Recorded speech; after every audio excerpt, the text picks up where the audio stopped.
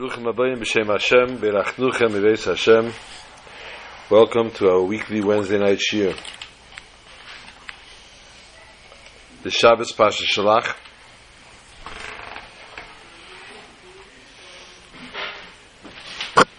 We started the cycle of Pirkei Avos. For those who say this Pirkei Avos throughout the summer, he started these last week. This week would be Perek Sheni.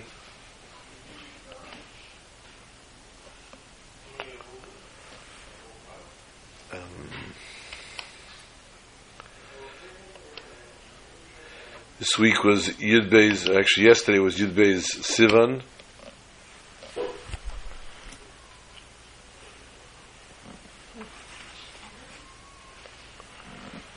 Pasha Shalach, as we all know, comes up with the story, which we don't call anything in the Torah a story.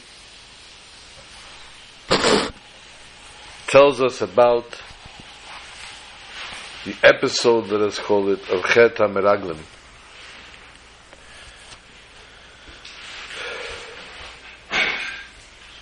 The spies that went into Eretz Yisrael to see what the land actually looked like came back and gave a very adverse report. Repercussions, and ultimately wandering in the desert for 40 years.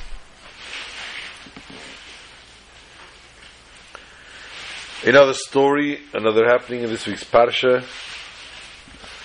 Torah tells us of the Mekoshesh Eitzim,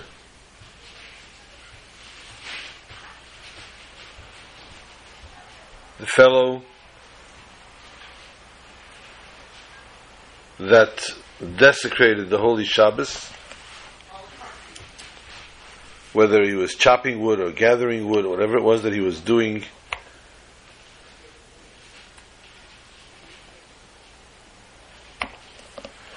In turn, the question was brought up what his punishment should be, and he was put to death.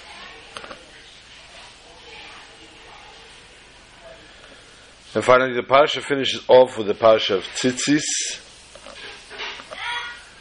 the garment every man wears.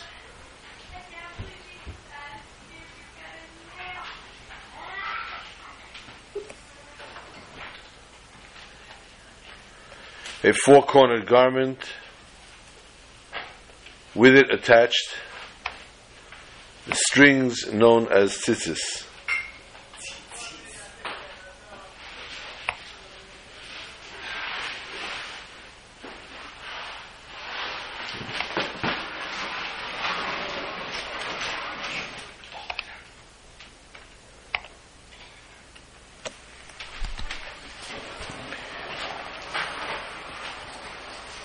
What did the spies actually do? What was the actual sin of the Meraglim?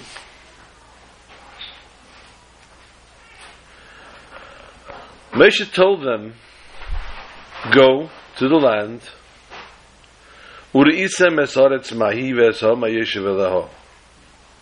see what the land is all about, who are the dwellers, are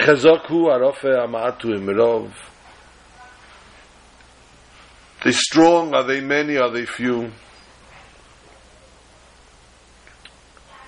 They came back and had to respond to what he asked.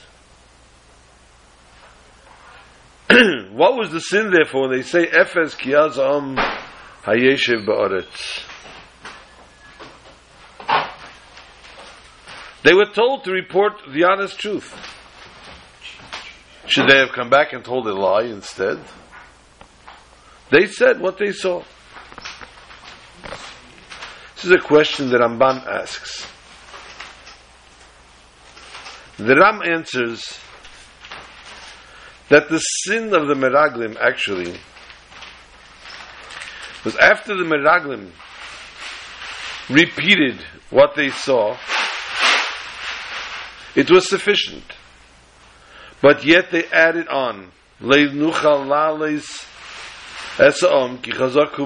cannot go up and conquer this people because they are stronger than us.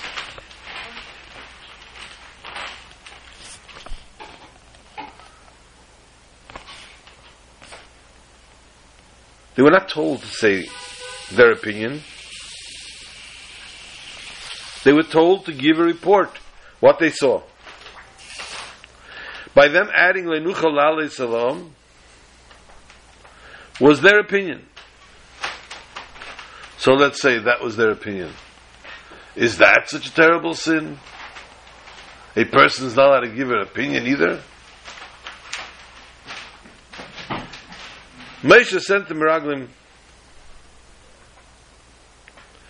to know what is the easiest way they can conquer the Holy Land. He said, go out there and find out what is the easiest way that we can conquer.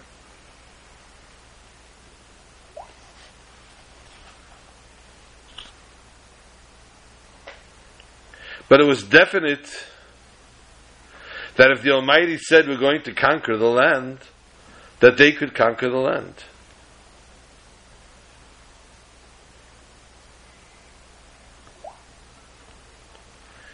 In that case,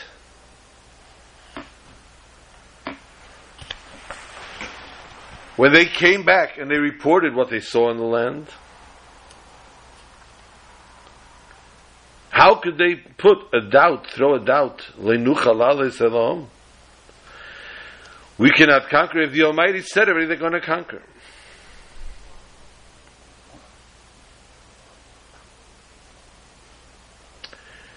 This is a lifelong lesson to us. The main point, the main foundation of keeping Torah mitzvahs is the knowledge that since all mitzvahs that are commanded by the Almighty, it is clear that we can do them. Because in Shmei Rabbah it says, the Almighty does not ask anyone to do anything they could not do. And so each and every human being, even just to know that he has to say that the Almighty would not command him to do something if he couldn't. So much more so, if the Almighty God, Melech Malchei Amlachim HaKadosh Baruch Hu, tells us to do something, He did not make, God forbid, a mistake. He does not request from a person something that is not in his capacity to do. And therefore everyone is given the strength to do it and to overcome it.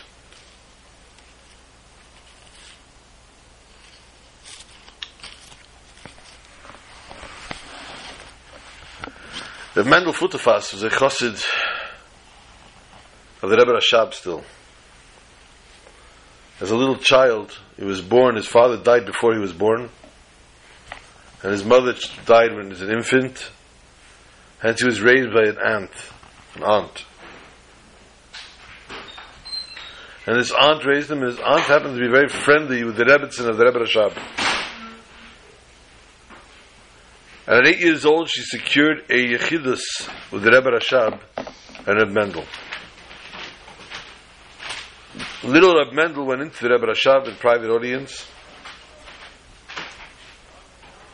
and the Rebbe Rashab blessed him with longevity, long life, and that he should remain a chassid. Years went by. Reb Mendel lived the life of a chassid in Germany, in Russia, and obviously was sentenced to several years in Siberia.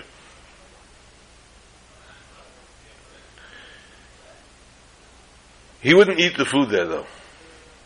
His wife would send him cartons of cigarettes once a month, and he would change out the cigarettes for food, and he would have his own commissary, he would cook his own food, and he was surviving.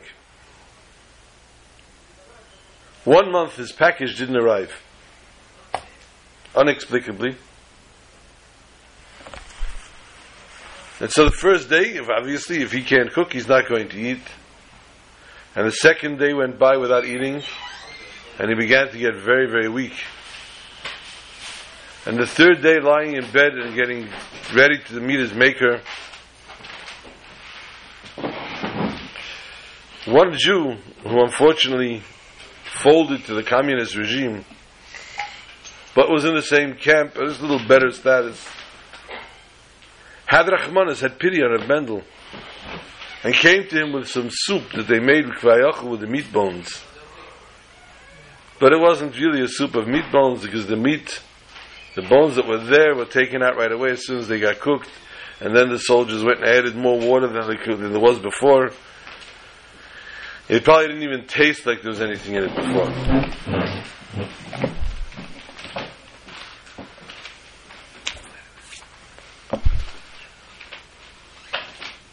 And he said to him, Mendel, it's Pekuach Nefesh.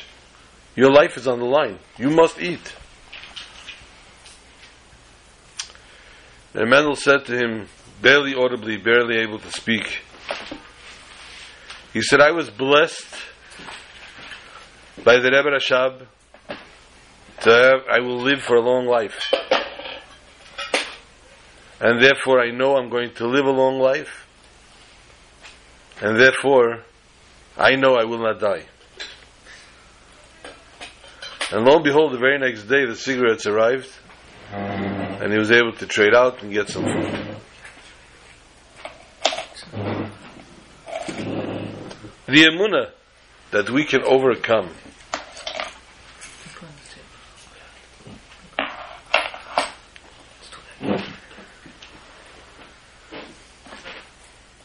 sunglasses.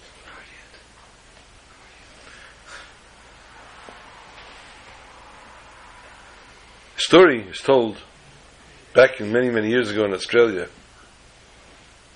Brisbane, Australia. A nice Protestant family, husband, a wife, and a little girl, 10, 11, 12 years old. They lived a regular life. Happy-go-lucky child, got what she needed, when she needed, house. She had her own TV in her room. She had a beautiful room. She had whatever she needed, she had. Only child, only girl. What else could she ask for? One day the child, about 12 years old, went to the library. And she saw a new book. This is probably in the early 1960s. And the new book was labeled The Holocaust. So a curious child takes out this big new book and is mortified. One page after the other of these emaciated figures. We know anyone that's read or seen Holocaust pictures of the people in the concentration camps, Rahman al-Islam, what they looked like, what became of them. And then there were pictures of mass graves, hundreds, thousands of people in a grave. And she was reading about what's going on here, and how the millions and millions of people were killed. And it says how they were exterminated, what was done to them, and this and that, but it doesn't say why. Why were they killed? She was extremely perturbed, extremely upset. She came home and she was visibly sick to her stomach. And her mother knew that she had read this book. And when she tried to discuss it, her mother totally changed the subject. Don't even think about it. Child could not forget. Child saw those figures before her eyes all night long. 1 week and 2 weeks. And then one day the child was reading a newspaper, and she heard about this very special rabbi in Brooklyn, New York, the Lubavitcher Rebbe. And she saw that they wrote about him, that he helps people, he advises people, he guides people. Wonderful. She took the address down and she wrote a letter to the Rebbe. My name is, whatever it is, Sally Ann, whatever it is. I am a Protestant girl, my parents are Protestants, we live in Brisbane, Australia, and I saw this Holocaust book and I am mortified. And I want to know why, what happened here. 2 weeks later, she receives a response from the Rebbe. An answer, a letter from the Rebbe saying that she should go to Melbourne and to meet with Reb Chaim Gutnick. She had no problem looking up, she didn't have a Google at the time, I'm sure. There was no internet. She looked it up in the phone book, for those who know what that is.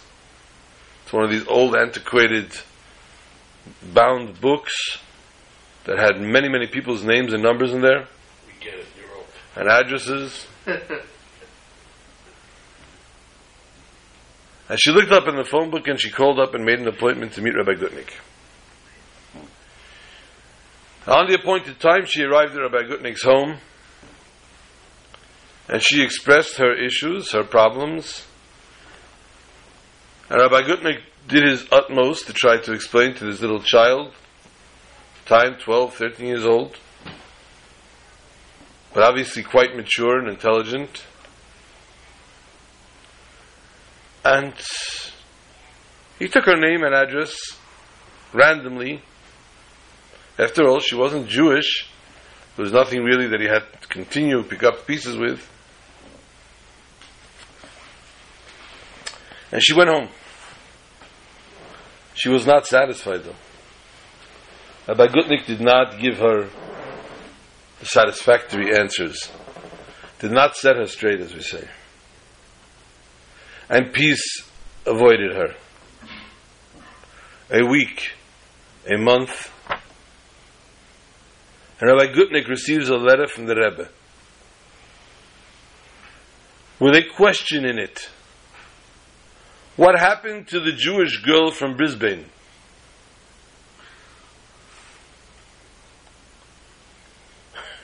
Rabbi Gutnick was fascinated. Jewish girl? Must mean that girl. Immediately he shuffled through all his papers and he actually found the address.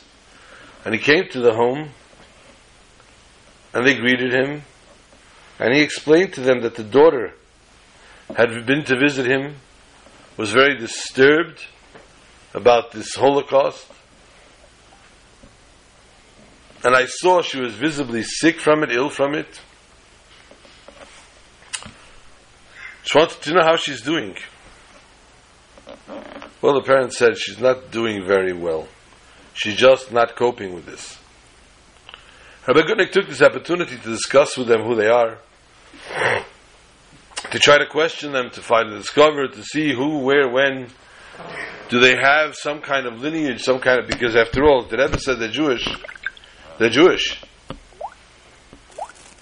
But questions, whatever they may be, they got nowhere. These people were totally in denial. They totally did not have any Jewish connection. Rabbi Gutnick was quite shocked because he knew what the Rebbe said. The Rebbe doesn't make such mistakes. A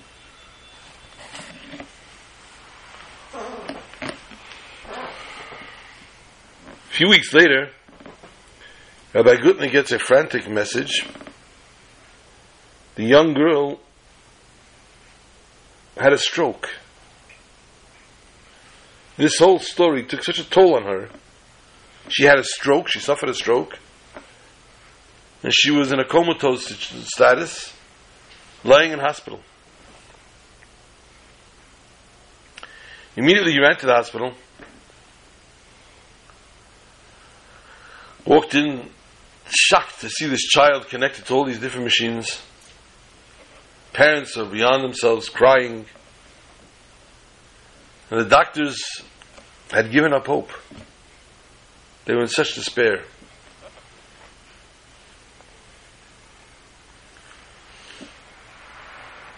Rabbi Gutnick didn't know what to do. He doesn't know any Protestant prayers. He didn't know how to help. What is he going to do here? Suddenly the mother says to him, Rabbi Gutnick, can I speak to you outside a moment? And he steps out with the mother, and the mother says, I will tell you the truth. I was born in England. I was born Jewish. At 17 years old, I was frustrated from the Judaism. I picked myself up, I came to Australia, I converted, but I guess that didn't do anything. I guess I'm still Jewish. He said, yes. And so is your daughter. And he said to him, it would only be right if you would tell her. Who knows, maybe that will snap her out of it. The mother started to cry and say, how could I do that to my husband? How could I shock my husband of all these years? All of a sudden he should find out I'm Jewish. What would that do to him? What would that do to our marriage? Rabbi Gutnick said, you know what? Send him out to me.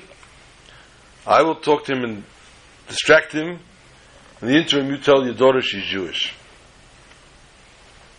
Kach. The husband came out, and Rabbi Gutnick discussed and talked and discussed and put scenarios down, etc. In the meantime, the mother told the child that she is Jewish. That the mother is Jewish and the child is a Jewish child. And she belongs to that nation that suffered the death of 6 million. She belongs to that nation. She's part of those people. Needless to say, it was a shock when Rabbi Gutnick and the father walked back in the room to see mother and daughter arm in arm, hugging each other, crying on each other's shoulders. She just came out of the whole thing. They called in the doctors. Doctors immediately removed everything from her. And the fact that she found out that she was Jewish brought such peace to her that it literally healed her.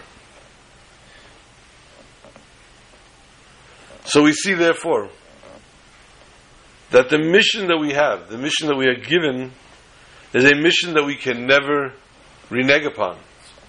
For it's a mission that we can do. And if it's something that we can do, we have to see to it that we go through with it, we fulfill it.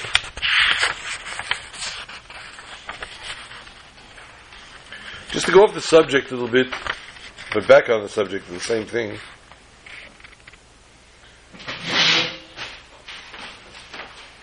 The end of the parsha, we said, speaks about tzitzis.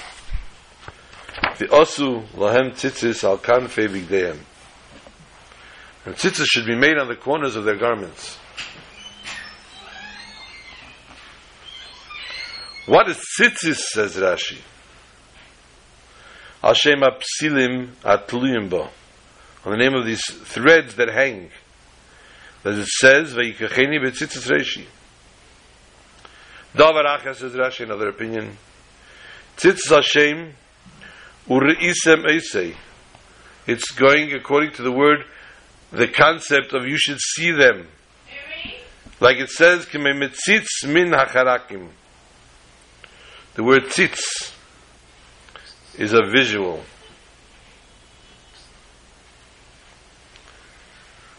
Torah tells us, Re'isem eisei u'zachartem es kol mitzvahs Hashem. If you will see them, you will remind yourself of all the mitzvahs of Hashem. There are two ways of doing that. The mitzvah of tzitzis itself, through making tzitzis and wearing them, and seeing them, is an extra mitzvah. To make them, to wear them, and to see them. Or do we say that the mitzvah is uri'isem eisei? The mitzvah of tzitzis is that you should see them. And that's why the Tzedukim made the mistake of saying that the Uri'isem eisei is what it says by the tzitzis. They would hang the tzitzis on the wall in their house and look at them. And they would see the tzitzis. What's the difference to din? If the mitzvah is actually to see them, or if it's a plus to the rest of the mitzvah. Because if you cannot see its tzitzis, and you say that the Re'isa Meisei is the mitzvah itself, you have to see them, then you're not doing the mitzvah. Because you can't see them, you're not accomplishing the mitzvah of the Re'isa Meisei. Did I turn it off? Sure. On the other hand, if you want to say Re'isa Meisei is an extra part of the mitzvahs, is an extra part to the mitzvah, then even when you can't see the mitzvah, you can't see the tzitzis, you're still doing the mitzvah. So there are two ways, two explanations in the word tzitzis. So according to the explanation that tzitzis is the concept of a Re'isa Meisei, so we understand this is the gather of the mitzvah of tzitzis. Mashenki, in the Pirush of tzitzis, is the strings, the threads that have to be seen. So the chefts of the tzitzis, the actual item, the physical, is only the psilim themselves. And when you wear a garment with these things, even if you can't see them, you're still doing the mitzvah.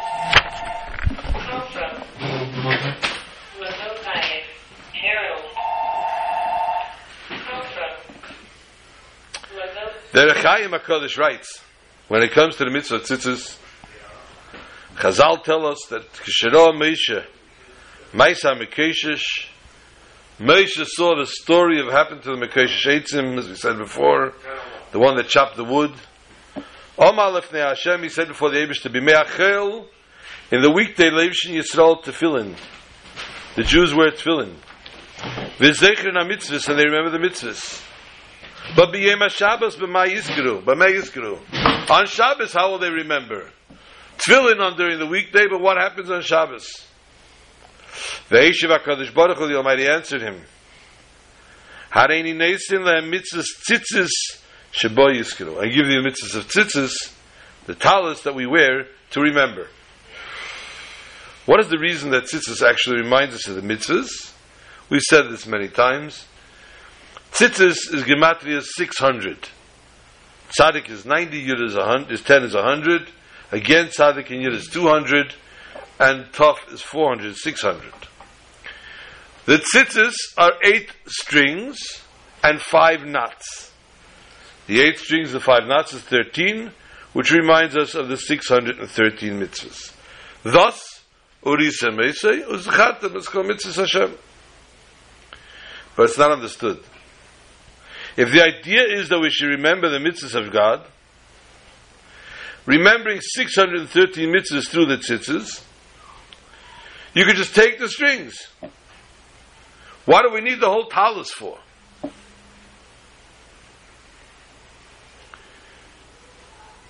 Mitzvahs have different ways that they connect us to God. There's a mitzvah to make a bracha on food. And there are certain foods that we ingest for a mitzvah.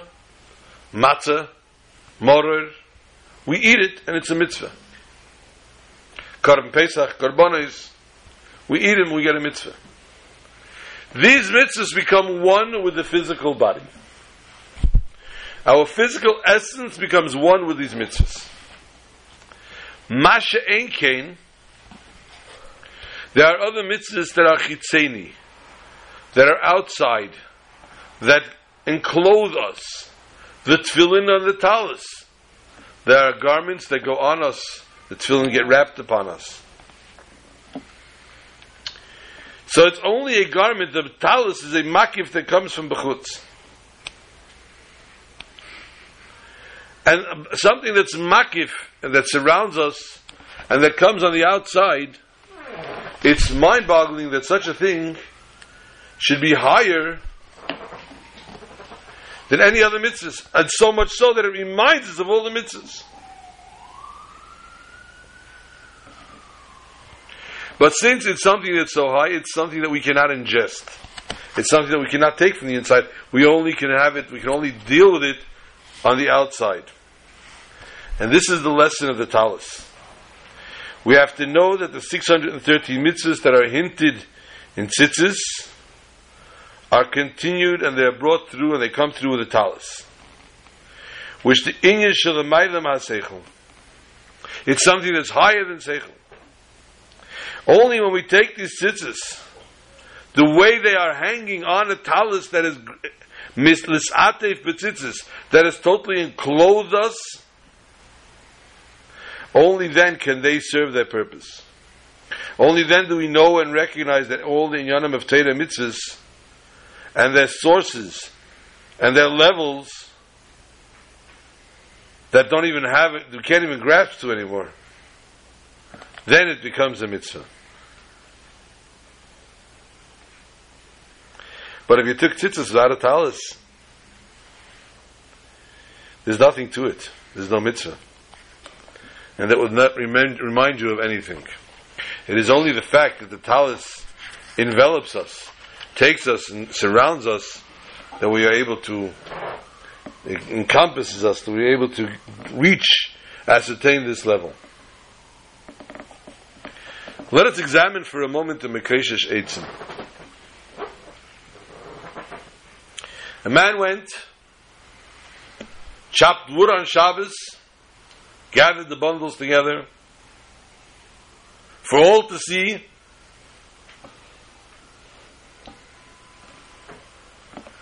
and desecrated the Shabbos.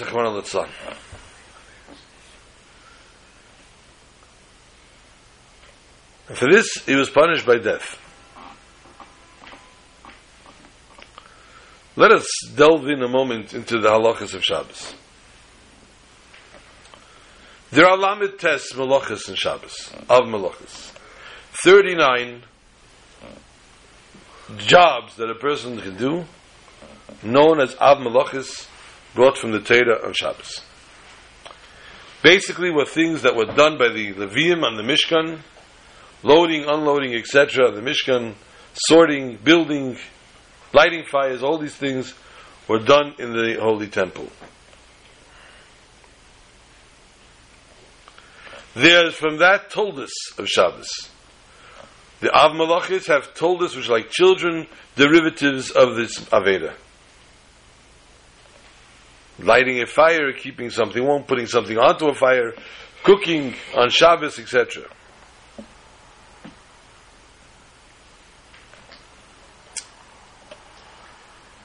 A malacha on Shabbos, though, turning on a light is prohibitive on Shabbos. It's prohibited. What happens to the poor person that went into a dark bathroom and subconsciously turned on the light and goes, "Oy vey, what have I done? It's Shabbos." It was the middle of the night, he went to the bathroom, he turned off the light. And he realized, "Oy vey, it's Shabbos." No? Is this fellow also considered desecrating Shabbos to a level that God forbid, he would be given the death penalty? I don't think so. There's a shegeg involved. There's also a concept of melacha shetzicha legufa, doing a melacha that a person actually needs for himself. Cooking on Shabbos, lighting a fire, things that a person will do for himself with the intention of doing this for himself, even though it's Shabbos and he knows it's desecrating Shabbos. The Mekeshesh Eitzim had only one intention, and that was to drive home a message to Klal Yisrael, to his brethren, that you may not desecrate Shabbos, and it is punishable by death. Now the fact is, ein edeme Riyah the Shmiya the Riyah. There's no comparison hearing to seeing. Seeing is believing. Hearsay is something a person says, you heard about it. For the person to see another person being Mechal Shabbos Rachmana Litzlan and see being punished for it, wow, this takes a total different life. Yes, you told us about it. Yes, you taught us the laws, etc. But we didn't make the connection. We didn't find the severity. Only now, when the Mekashish went and did this physically, and physically had to be put to death, was the Mekashish able to drive home a message? Klal Yisrael, Acheinu B'nai Yisrael. Look what happens if we do an Aveda. So in essence, he did not do this for himself. He did not do this to derive pleasure. He did this solely to teach a lesson and to be Mekadesh Shem Shemayim, to sanctify God's name.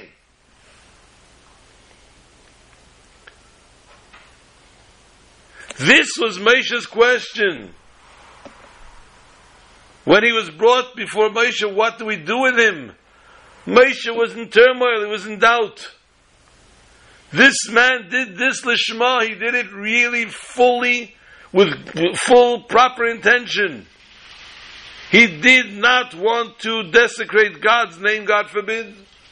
He did not want to desecrate God's Shabbos, God forbid. He wanted to make a Kiddush Hashem, he wanted to sanctify God's name. Hence Moshe was thinking, does he deserve the death penalty?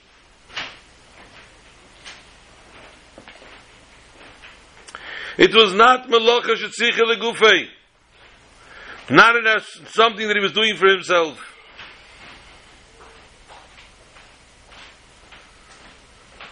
But in essence and in truth being, the bottom line is what we look at. And the bottom line is, he did desecrate the Holy Shabbos.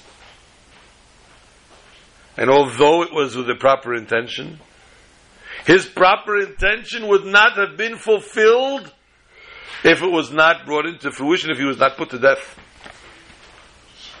There is not a machlekes, there are different opinions.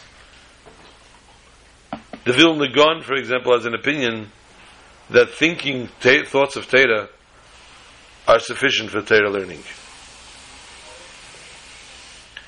Whereas the Alter Rebbe writes clearly in Tanya that if a person doesn't say the words, doesn't pronounce the words, he's not mispal and he's not learning.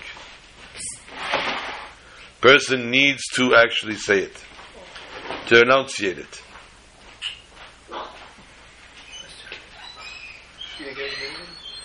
This is what we come to a lesson here. The person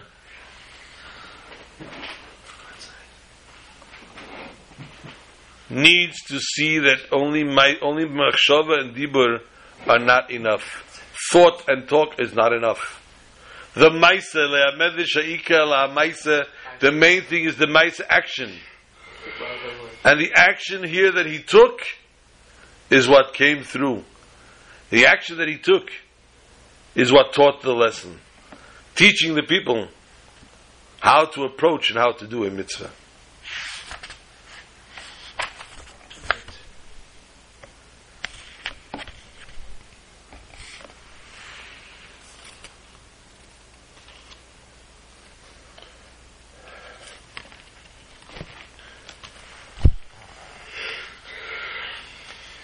Let us revisit this story, this happening here.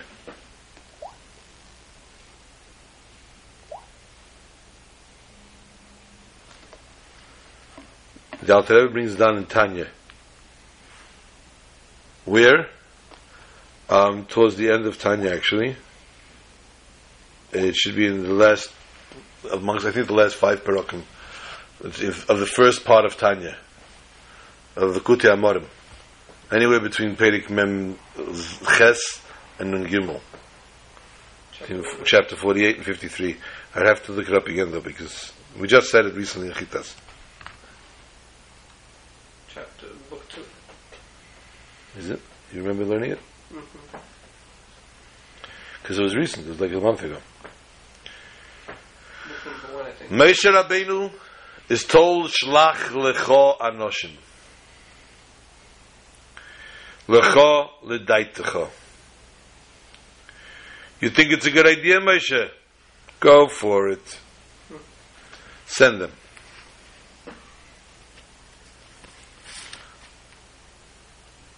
Who made Alex advisors? Moshe turns to Yeshua. Vayikra Moshe leHoshea bin Nun. He changed his name from Hoshea bin Nun. Yeshua, he calls him now Yeshua. Tells the Torah, Spal Alov Yudke Yeshiacho Me'atzas Meraglim. He davened for him that God should protect him from the advice of the Meraglim, the spies. Shlach lecho anoshim, says Rashi, anoshim. What are the anoshim? The anoshim were pure people. All of the 12 were pure tzaddikim. They were all kshedim. Why did Moshe have to daven for Yeshua to be protected from their evil thoughts? They didn't have evil thoughts, they were holy people.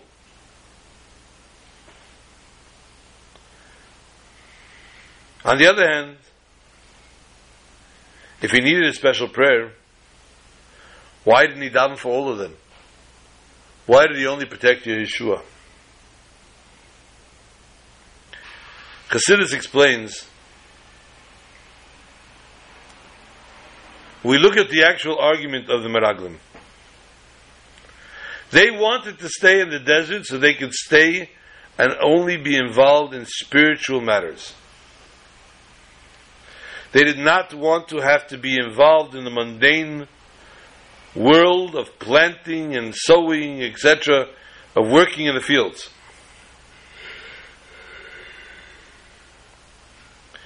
Therefore, it's possible that because they were at such a level, they came to this problem. Yeshua, on the other hand, who ultimately is the one that took over Moshe Rabbeinu as the leader of the Jews, he didn't have this taina. He didn't have this argument. Because he needed to think in a general picture of Am Yisrael. He needed to think how to get the Jews into the Holy Land.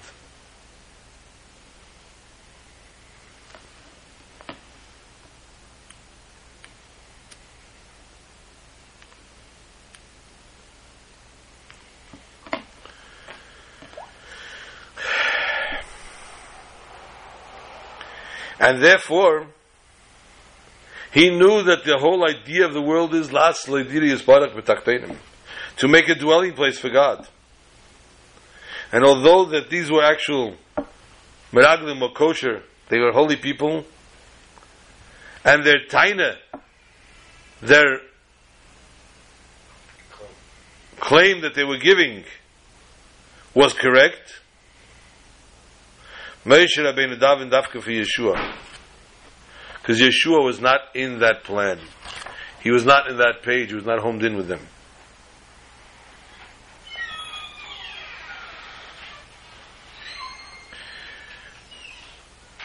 The Parsha spends a lot of the portion of the Parsha telling us about this Meraglim. Large portion dedicates to this, the punishment, the aftermath, the deaths.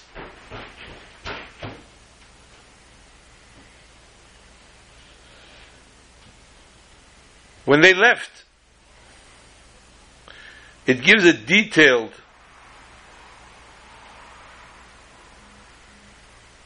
when they returned, and gave their report. The Torah tells us in detail. The people that Moshe sent, Lasuras Aretz, to pass by the land, V'yashuvu v'yalinu alein olav, Eskola Eda, returned and caused havoc here. Le'etzidiva al-Aretz, spoke badly of the land. V'yamusu anoshim, and these people will die. Metzia dibas haaretz ra b'magefa lefnei Hashem, for they spoke bad about the land. They will die in a magefa, a plague. The fact that it says they will die v'yamusu, and with a magefa, we understand why the pasuk goes to the great length of telling us v'ha'anoshim asher shalach Moshe l'asores haaretz v'yashiva, etc. Because the truth is, we don't have to know this. We know that they were the people. We hear at this point already. They told over the story. They repeated. They told what they saw, and they blasphemed, etc. And they saw the damage they did. What do we need this whole pasuk again? And the Rechaim actually asks that this whole pasuk is extra, because we know already that Moshe sent these people.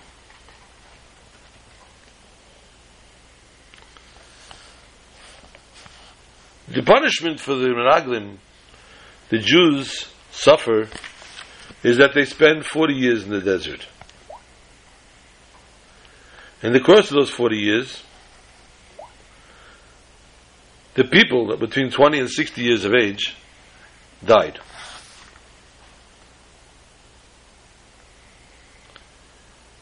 However, the Meraglim died immediately. Since the pasuk wants to enumerate that they died immediately,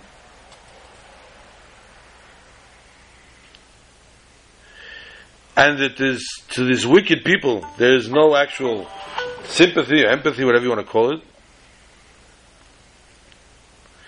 therefore it tells us clearly here the sin that they did. The Rechaim enumerates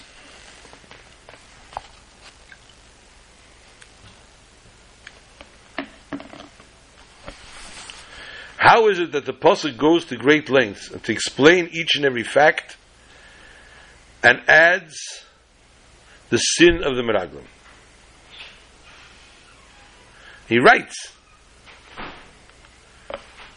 such a thing should be written in a hint. Why is he going and enumerated so specifically? To understand this, just b'derech hapshat, pshuta shemikra, as it says before, there's one direction this pasuk is taking us. Although the rest of the continuation of the pasuk doesn't show it. In the words of HaKadosh Baruch Hu to Moshe and Aaron, when HaKadosh Baruch Hu, the Almighty, speaks to Moshe and Aaron about the Meraglim, He says to them, Ad Mosai La'eda Hara Azeis Asher Heimalinim Alai. This is chapter 14, verse 27. Ad Mosai La'eda Hara Azeis Asher Heimalinim Alai. How long will this wicked nation come to argue with me? Meaning to say, said the Eibishter, said HaKadosh Baruch Hu, that this is all directly against God. And in continuation, in verse 35, Pasuk Lamed Hey, when it comes, when it gets to the other Yidden that were influenced by the Meraglim, Ani havaya dibarti im leizeis ese lechol ha'eda hara hazeis hane odim olai. I had spoken, says God. So will not be done to the entire nation, this wicked one who has stood up against me. Personal against God. But this pasuk that now we're talking about, V'ha'anoshim asher shalach Moshe, These were tlunot against Moshe. These were arguments and fights to Moshe himself personal. Vayalinu olav es kol ha'eda, not on God, but on Moshe.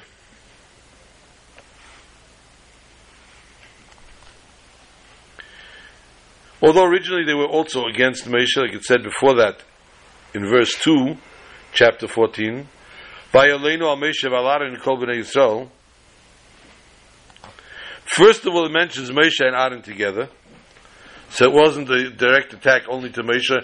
It was directed at the hierarchy, really, Moshe and Aaron. And secondly, Sof Sof, these whole tlunot, these whole arguments were to the Eibishter, were more on Moshe.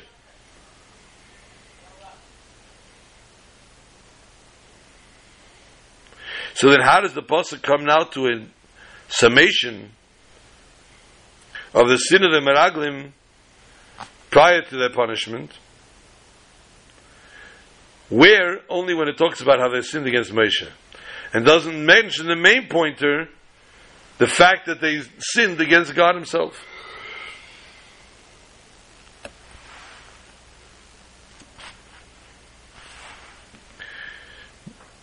The 40 years started from when they left Mitzrayim. Because the total was of a journey that took from Mitzrayim to Eretz Yisrael. How long is it going to be from when you leave Eretz Yisrael, Mitzrayim, to get into Israel? Be 40 years. Ultimately, they wanted 40 years now. So they were told now, today, after the second year, you're now going to wander for 40 years total. So in other words, if I tell you on Tuesday that for this week you're going to get X, Y, or Z, this week will not start from Tuesday till next Tuesday. It will have started from Shabbos to Shabbos. This entails the whole week. So therefore they were told their entire journey from when they left Egypt till they arrive in Eretz Yisrael will be 40 years. Hence it includes even the 2 years prior.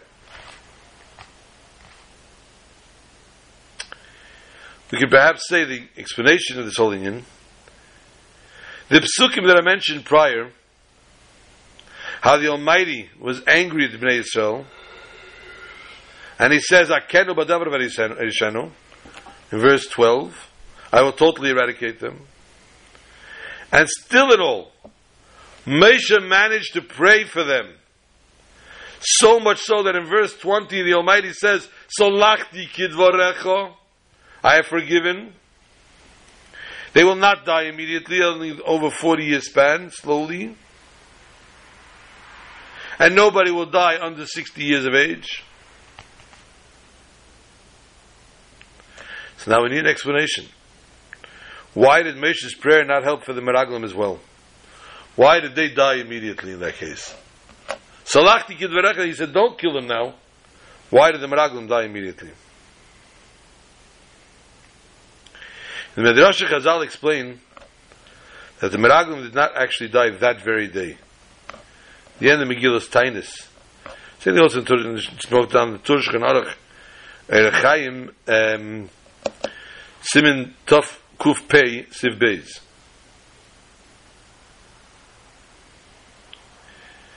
But according to Pshuta Shamikra, it's understood, a regular explanation, that they immediately died. As goes on with the continuation of the Psukim. In order to answer this, the Pasuk adds on, Vayamusu ho'anoshim, and the people died. Who are the people? The Vahanoshim asher shalach Moshe. L'asura saras v'yeshu v'yalinu olav. It's called Eda. Because they wanted to cause turmoil and to bring an uprising against Moshe. So much so they wanted to even cause people to say that it's returned to Egypt. And therefore Moshe's tefillah could not help them. As we read once in Rashi before in Parshas Achri Ma'is, Also, the Pshat of the Mikra, Ein Katege Nasl Sanege. Nasanege. A prosecuting attorney cannot become a lawyer. And also we know, Midah Keneged Midah. One attribute faces the other. So although Bnei Yisrael came to fight Moshe, Vayalinu al Moshe kol Bnei Yisrael,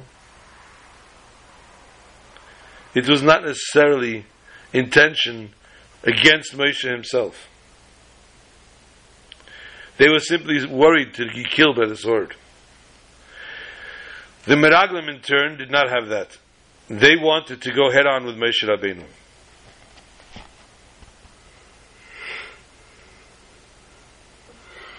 So much so that upon return, Rashi says, "Shavu mitur oretz harimu alav." They caused literally almost a civil war. So when it explains that the Tulunas of the Meraglim was actually against Moshe himself, that's why Rashi comes and tells us in the beginning of the first part of the Pasha, Lo manismach Parshas Meraglim, the Parshas Miriam. Why is the Parshas Meraglim right next to Parshas Miriam?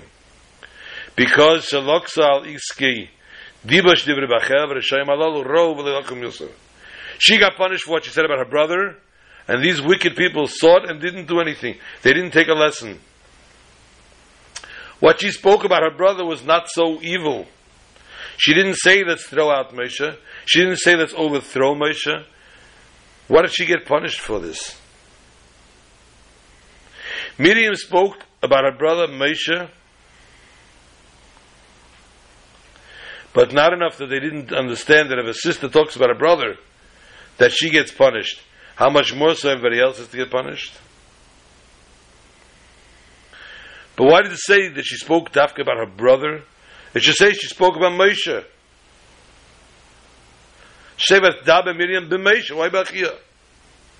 Because the nature of the world is that a brother doesn't care about what his sister says. Oh, yeah. So therefore he was not so affected by the words of Miriam, his sister, who said about her brother. But still in all, as forgiving as he was for this, she was punished. So much more so, people that are not brothers, they went to see the land, they should take Musar and know, you may not talk about another Jew.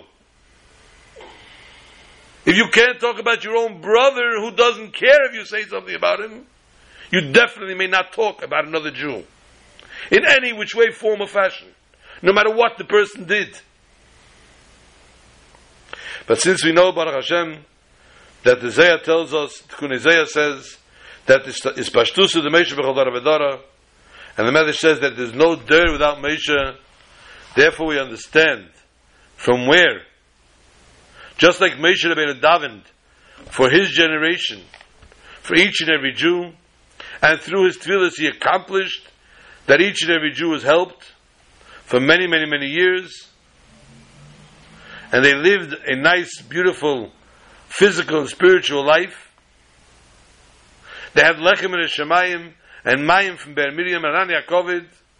The same too we have is Pashtus of the Moshe of every generation.